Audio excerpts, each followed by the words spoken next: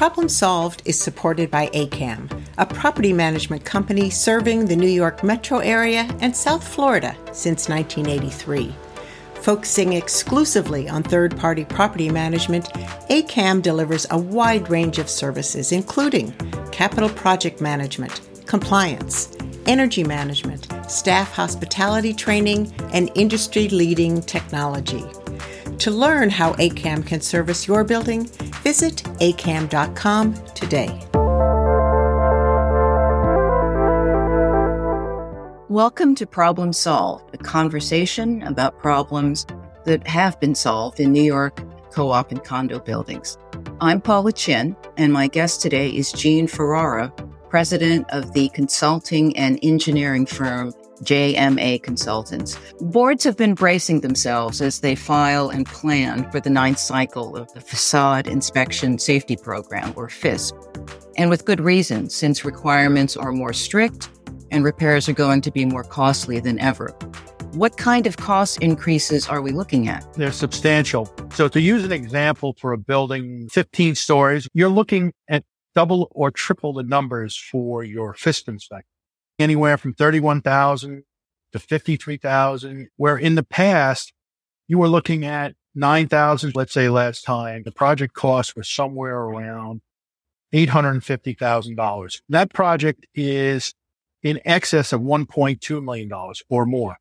Then insurance rates have gone up, permitting has gone up, regulations from the building department have gone up, and enforcement from the building department has gone up. How much have supply chain issues contributed to the increases?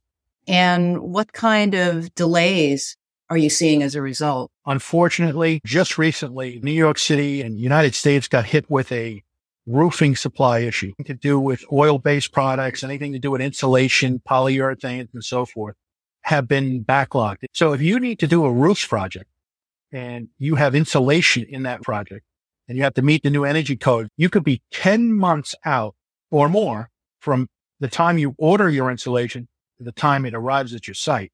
And the reality here is that you can't really budget. So I tell boards, buy your projects as early as possible. Make sure your contractors are buying their products early on and warn them that they're not going to be given any increases during the course of the project if they cannot prove that they had something out of their control. So if you know how much insulation you need, you better be ordering it the first day you get that contract signed and lock in your numbers. Boards overall being realistic about planning and budgeting? I see the number one problem is new board members are not capable of absorbing all the information that they need to manage their property. And what I mean by that is you have the gas testing for the risers. You have energy code, energy audit. You have elevator upgrades. You have testing of the water tank. You have HVAC, the cooling tower testing.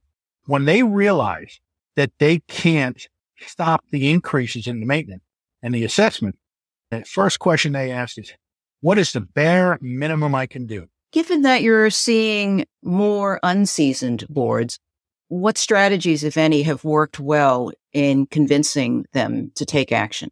You can try to educate them. You speak candidly. Just last month, I had a board that had a job and it was ready to go. It's $1.2 million. They hadn't done a job in 10 years. And they knew that they had to take care of this, or at least the last board did. And they were balking. And I said, listen, do me a favor. While you're doing your thinking, could we start negotiating with one or two of the lower bidders and keeping them on the line and asking them for their best and final? Okay. So we did it.